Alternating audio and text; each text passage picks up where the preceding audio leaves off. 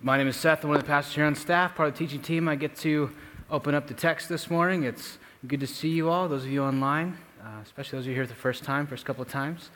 Thanks for coming. We're in the series called Joy to the World, ? And I got to tell you, one of the things that's just kind of running out of steam with me is like this moaning about 2020 stuff, like, 2020. And it just feels like, where have you been the other years?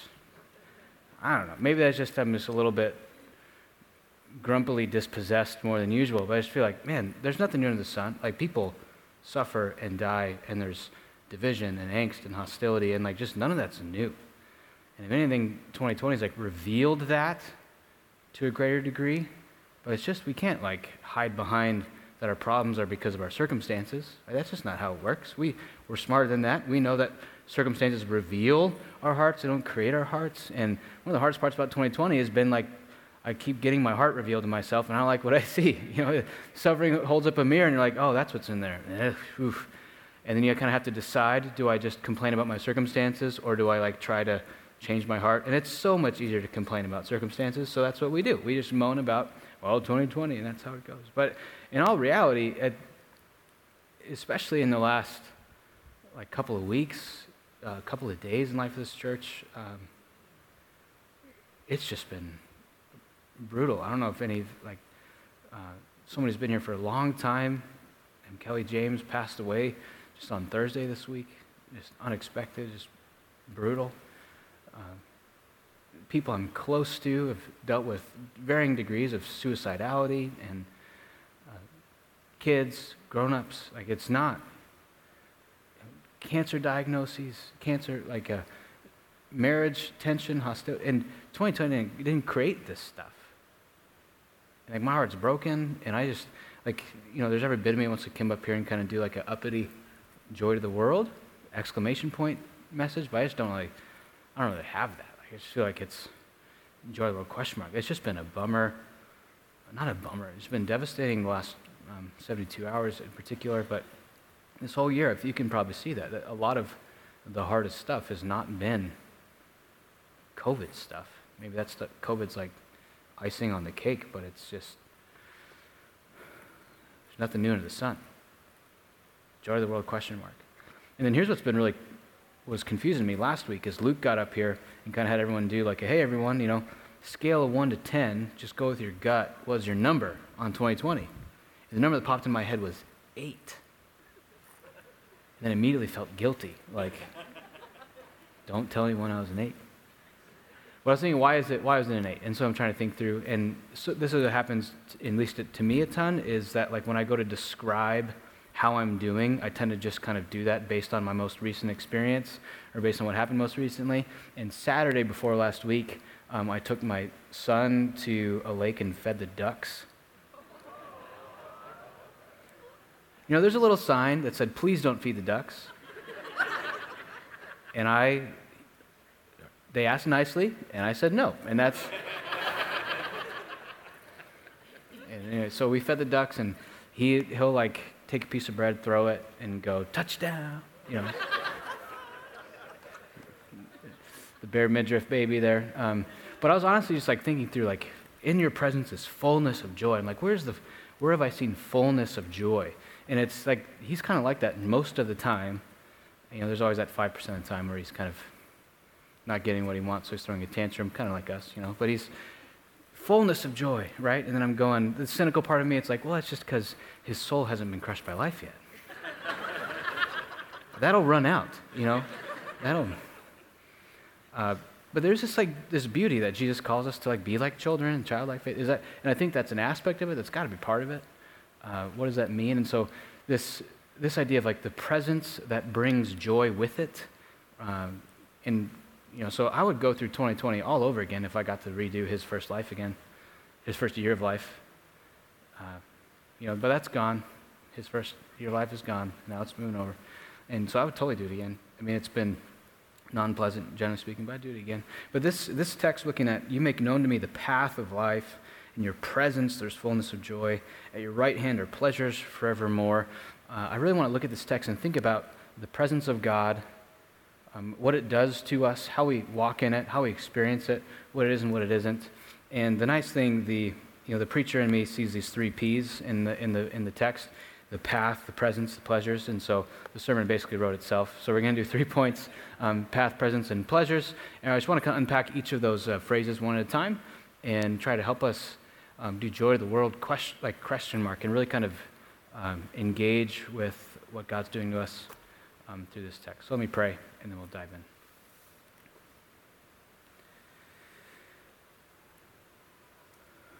Father, thank you for your word, for it is a light on our path. And I pray that you would help us see what you're doing in our hearts and our minds and what you're doing here at Redemption Gateway, that we would be people who really walk in your presence and therefore bring with us a fullness of joy. In the name of your Son, we pray. Amen. Amen. So if you went and asked my wife what the worst date she's ever been on is, it would be a date that I took her on. And that's something that I'm kind of bummed about. But this was like when I was a senior in high school, back in the good old days before smartphones, when you could still get lost. So I had this idea. There's this place in Scottsdale I've been to called Deluxe Burger. If you've ever been there, it's not just like a burger shop, but it's pretty great. We're doing sweet potato fries before everyone had sweet potato fries. And so I was going to take her to Deluxe Burger, and it was this fun date. And then not only that, but I had planned a surprise that her best friend and current boyfriend was going to meet us at the movie theater at 8, and so it was going to be take her a nice dinner, surprise your friends here, pretty exciting date thing. And then me, being the Neanderthal that I am, didn't know where I was, and I got the 51 and the 139 mixed up and got lost somewhere in South Phoenix. And I didn't know if I was going south. It was dark, there was fireworks, I don't really know what was going on, but all of a sudden I was driving past these junkyards, and I'm going, I don't know where I am, we should pull for directions. I'm like, yeah, right, this place, we'll pull over to get murdered is what'll happen here. So we're looking all over the place. We get lost. We drive in circles for 70 minutes. And at some point, I'm refusing to ask for directions. And she's going, I have to pee. So we need to find something now. And I'm hangry. She's getting hangry. So finally, we find a Taco Bell. And we ate a Taco Bell, right? And so I just know that some of you are concerned about the vaccine and what's in it, but if you eat at Taco Bell, you don't get to be concerned about what's in it. That's how it works, right? They're both lab created. They both might keep you going for a little while, but there might be some side effects. That's the Taco Bell vaccine theory. You got to just kind of be honest with that. So we go to Taco Bell on what was supposed to be a nice date night, and then our stomachs hurt, and we go to this movie, and it was a huge disaster. And the whole time I was like, I'm not asking for directions. There's a lot of ways to get, and so this is a lot of the way that we live our life in our secular current reality. Is I know where I'm going, I know how to get there, I'll find the way. Denial that I'm lost, I'll figure it out. This is this text. You make known to me the path of life. We don't believe this verse in America in 2020. We don't believe that there is the path of life. It's significant when there's a signifier here, the path of life. Not you make known to me a path of life, not the path of life that works for you, not the path of life that makes you happy, not the path of life that resonates most with your psychological condition. You make known to me the singular one path of life. There's one path of life. And this refusal to ask for directions, this refusal to ask for help is a symbol of our heartward, inwardly atheistic, I don't need God, I can find my own path. And I just want us to recognize that whether you're a Christian or you're non-Christian, whether you're here in the room or you are online, there is a path of life. And whether we're following Jesus or not, we very often get led astray by all these false paths that are promising us life. The path of life is living under a government that agrees with me on basic things. The path of life is having X number of margin in my bank account. The path of life is being employed at a place where I believe in the cause and I can use my skills. The path of life is having a spouse that reciprocates my affection for them. The path of life is having children that obey me and want to follow the Lord. The path of life is being at a church that makes no mistakes. All these paths of lives, they fail. There's one path of life. And that's the Lord Jesus Christ. And all human institutions can be agents and vehicles of good, but very often they lead us astray. And so a lot of what 2020 has been is God demonstrating to us all the various ways we've wandered onto these false paths.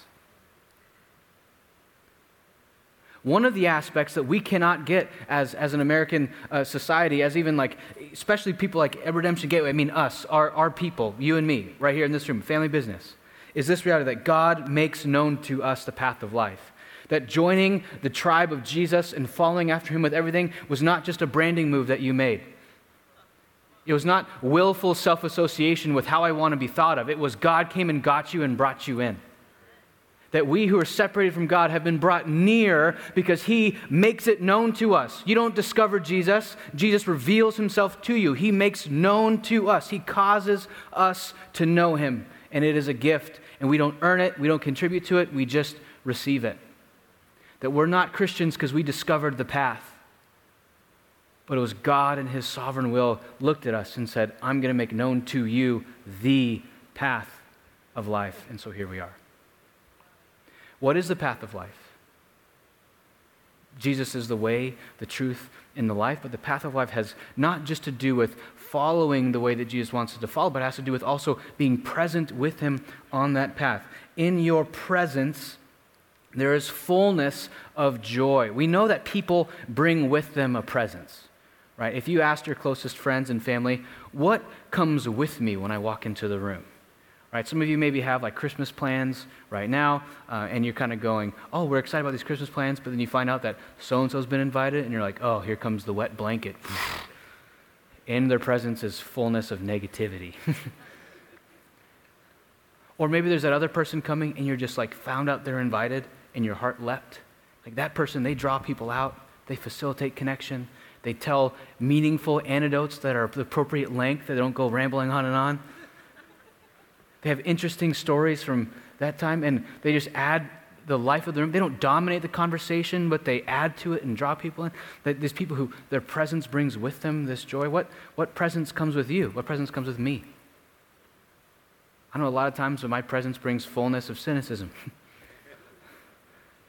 But sometimes when I'm walking in the Spirit and I have the correct perspective, my presence can bring fullness of joy. And I hope that We's Redemption Gateway, that we are a brings joy with us into the room people. Now, not just like a chipper, effervescent, bubbly optimism. Some of that is good, but I don't think all of us have the personality where that's possible, myself included. But I just mean this kind of resolved sense of, because of who I am and where I am and what God's doing in the world, there's like an inner lightness that makes us able to be present to people wherever they are, that we can connect with them.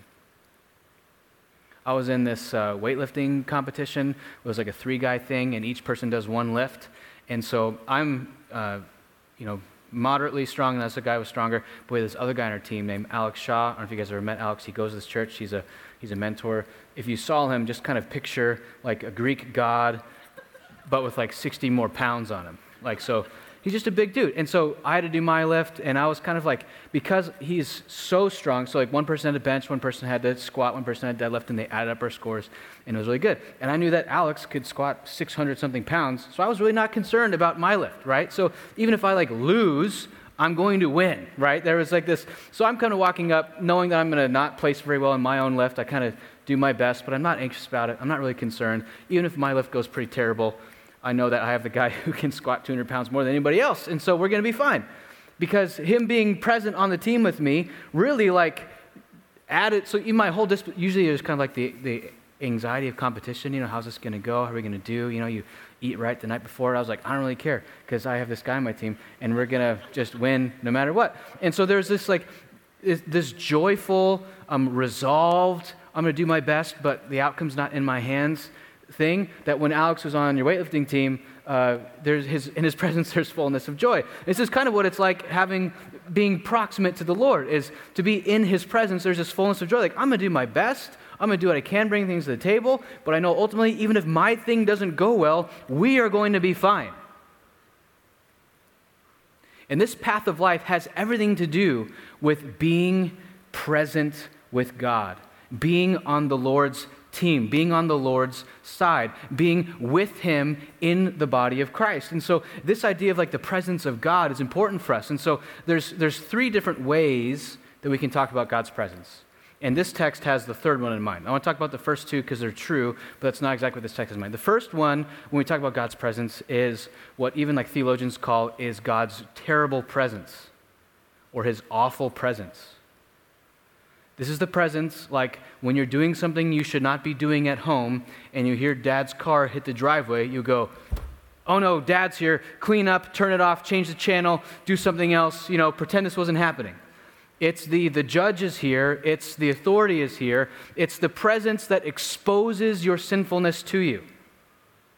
All of a sudden, you become self-conscious about your behavior, and you realize that you are out of line with what God wanted you to do. And this is the terrible, awful presence of God. It's a theme in the Old Testament. You can see it, that when the Lord shows up, there's this, woe am I am a man of unclean lips.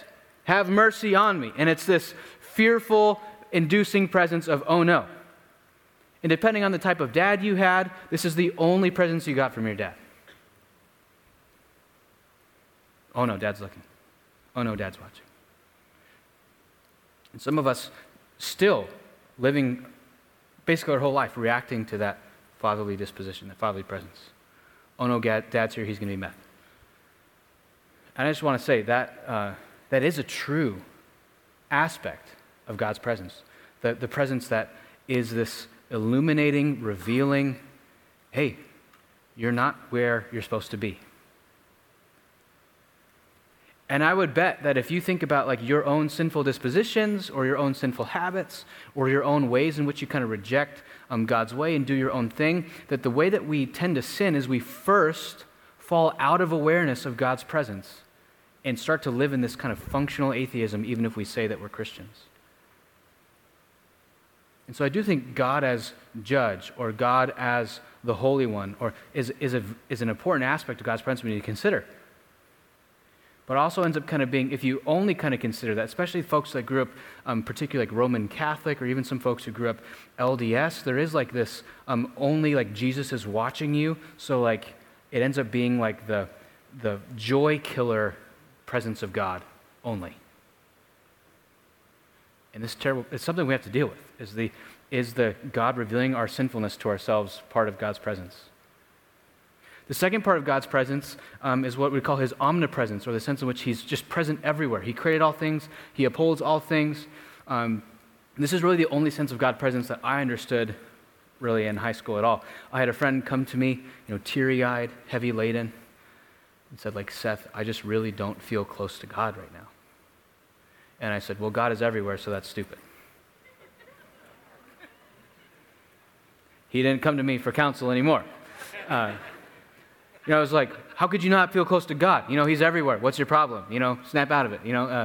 Not really understanding that what he was getting at is like this felt relational distance, but I just thought, God's everywhere. What's the problem? I don't feel close to God. Well, you cannot feel close to oxygen. That doesn't matter. It's everywhere. So I asked our church staff this week, when you think about God's presence, what's a metaphor that comes to mind? And one of them mentioned gravity. And this like omnipresence of God, his presence that's everywhere. It's kind of like gravity. It's constantly affecting us. It's at work in our day-to-day lives, and we rarely pay attention to it unless things are kind of going bad or really good. Like roller coasters really good, fall and crash really bad. And so there's kind of this, it's always around, operating, and that's a true aspect of God's presence. So you have his awful, terrible presence, you have his omnipresence, his everywhere presence.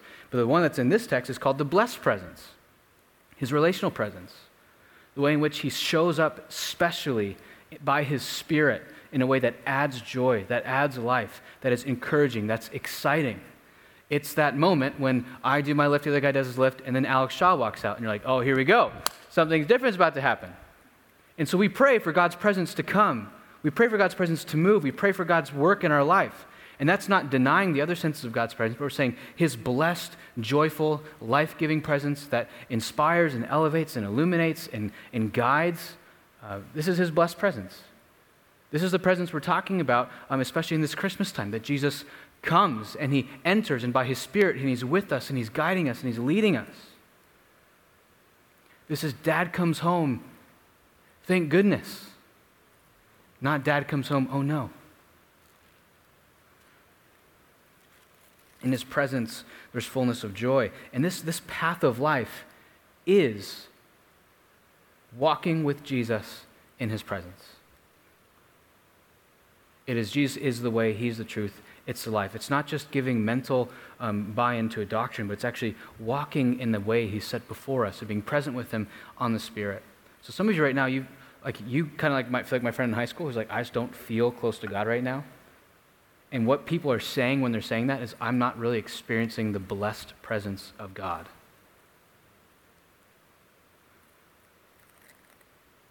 I don't feel like the Spirit is close. I don't feel like he's operating. I feel like I've distanced myself from him. I've calloused my heart. I'm not noticing. I have successfully cotton balled my ears to the point where I can't hear. Sometimes it's the callous of our own hearts, and sometimes it's the sin, but we're not walking in the blessed presence of God. And so what do? And I just want us to know that apart from God's grace, we never get the blessed presence of God. Which means the next one, verse 11. At your right hand are pleasures forevermore. At your right hand. So to be at the right hand of God, this is like an old king monarchical metaphor, that to be at the right hand of the king really meant two things. One, it meant that you had unusual access, right? So it was about access. That to be at the right hand of the king meant that like you had the king's ear and the king had your ear.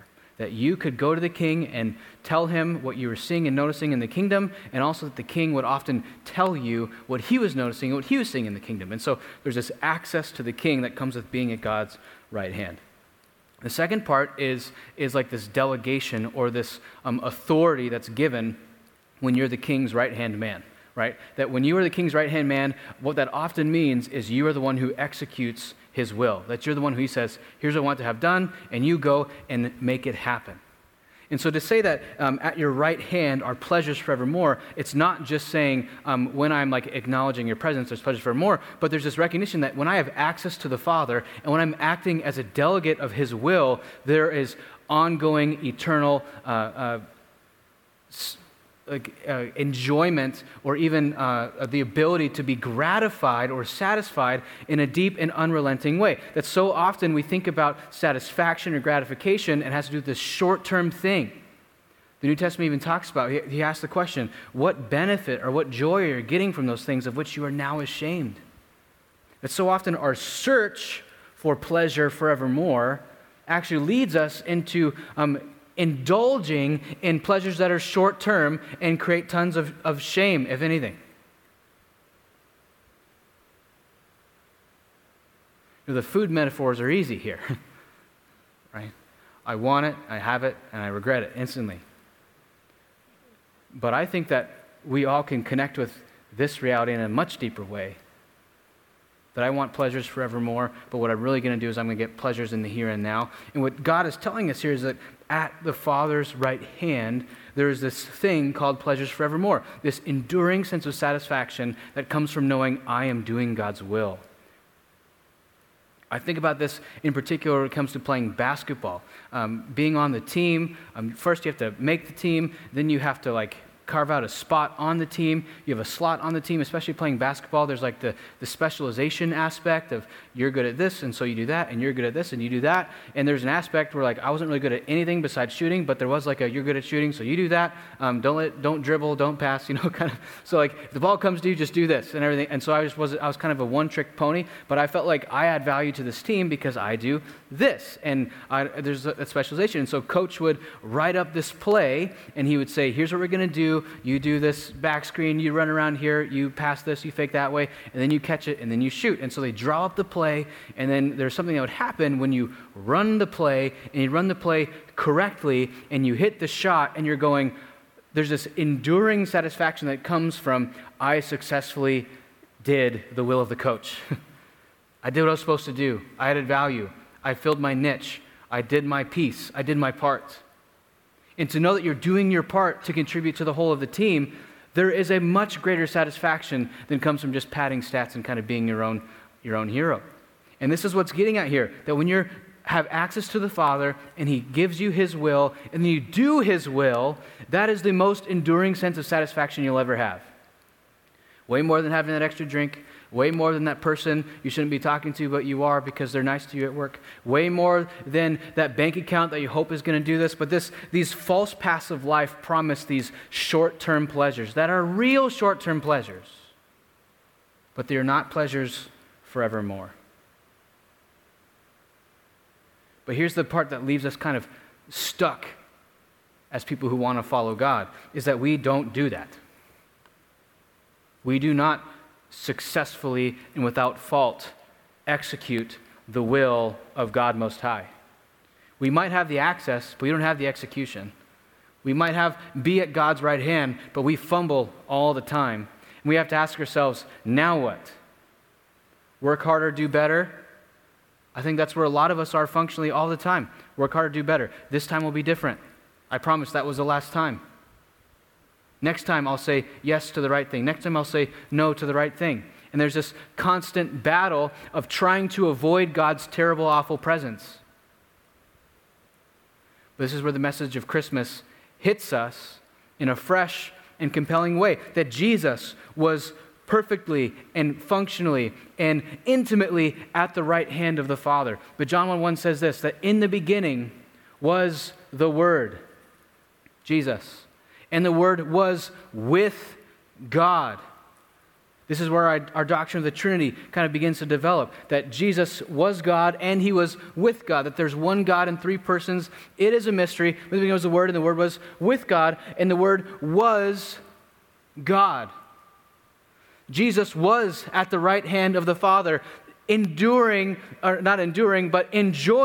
pleasures forevermore. He did not need to come and save us. He did not need to leave the Father's right hand, but He of His own will, freely and willingly, left the Father's right hand to be born of a virgin, to suffer, to be an innocent toddler who experienced the pain of life, to never sin, to perfectly execute the will of the Father everywhere He went, this sinless life that you and I never had a shot at living. And He dies a death, dying for our sins so that we can be finally and fully restored to the Father. And I want us to hear very clearly that if you are not a believer in Jesus, if you have not trusted in Him as your Savior and as your Lord, you are stuck having only the awful presence of God. Because Jesus is coming back. And He's the King of Kings, and He's the Lord of Lords, and He's the Judge of the earth. And if you're trusting in your own ability to appease the Holy One of Israel, you're in bad shape. But in Jesus' death on the cross, all who trust in Him are covered in His blood, and the entire punishment of our sin that we deserved is washed away, so that all that we get is the blessed presence of God. You do not have to fear, oh no, Dad is home, God, when you are washed in the blood of the Lamb. You don't have to fear the wrathful, terrible presence of God, which holds everyone captive and holds everyone accountable for their sin when you are washed in the blood of Jesus. And so this is why Christmas is good news, not just terrible news. Because the fact that God has come to earth and He has revealed Himself as gracious and as the one who takes away our sin means that we can enjoy His presence. That at His right hand there are pleasures forevermore. That in His presence there is fullness of joy. And the reason that can be true for me, and the reason that can be true for you, is not because of how good you've done or how hard you've tried, but because of what Jesus has done that we could not do for ourselves. We can have joy when God is near because God has paid what we could not pay. This is why Christmas is not to be received as a threat, but Christmas is to be received as a promise. And so let's pray, Gateway. Father, thank You for intervening, for interceding. I do pray that Your blessed presence would be especially obvious to us as followers of Jesus. I pray for all the people in the room and online who have a lot of doubts, who have a lot of questions. I pray that Your Spirit would soften their hearts, that they would trust in You for their salvation and not anything else. God, I pray that this Christmas season, in the middle of a year that's been a lot like other years, and that there's a lot of pain, a lot of sickness, a lot of death, a lot of sadness, I ask that Your Spirit would be powerfully and obviously present to us, that we would know that no matter how our thing goes, we're going to be okay. In the name of Your Son we pray, amen.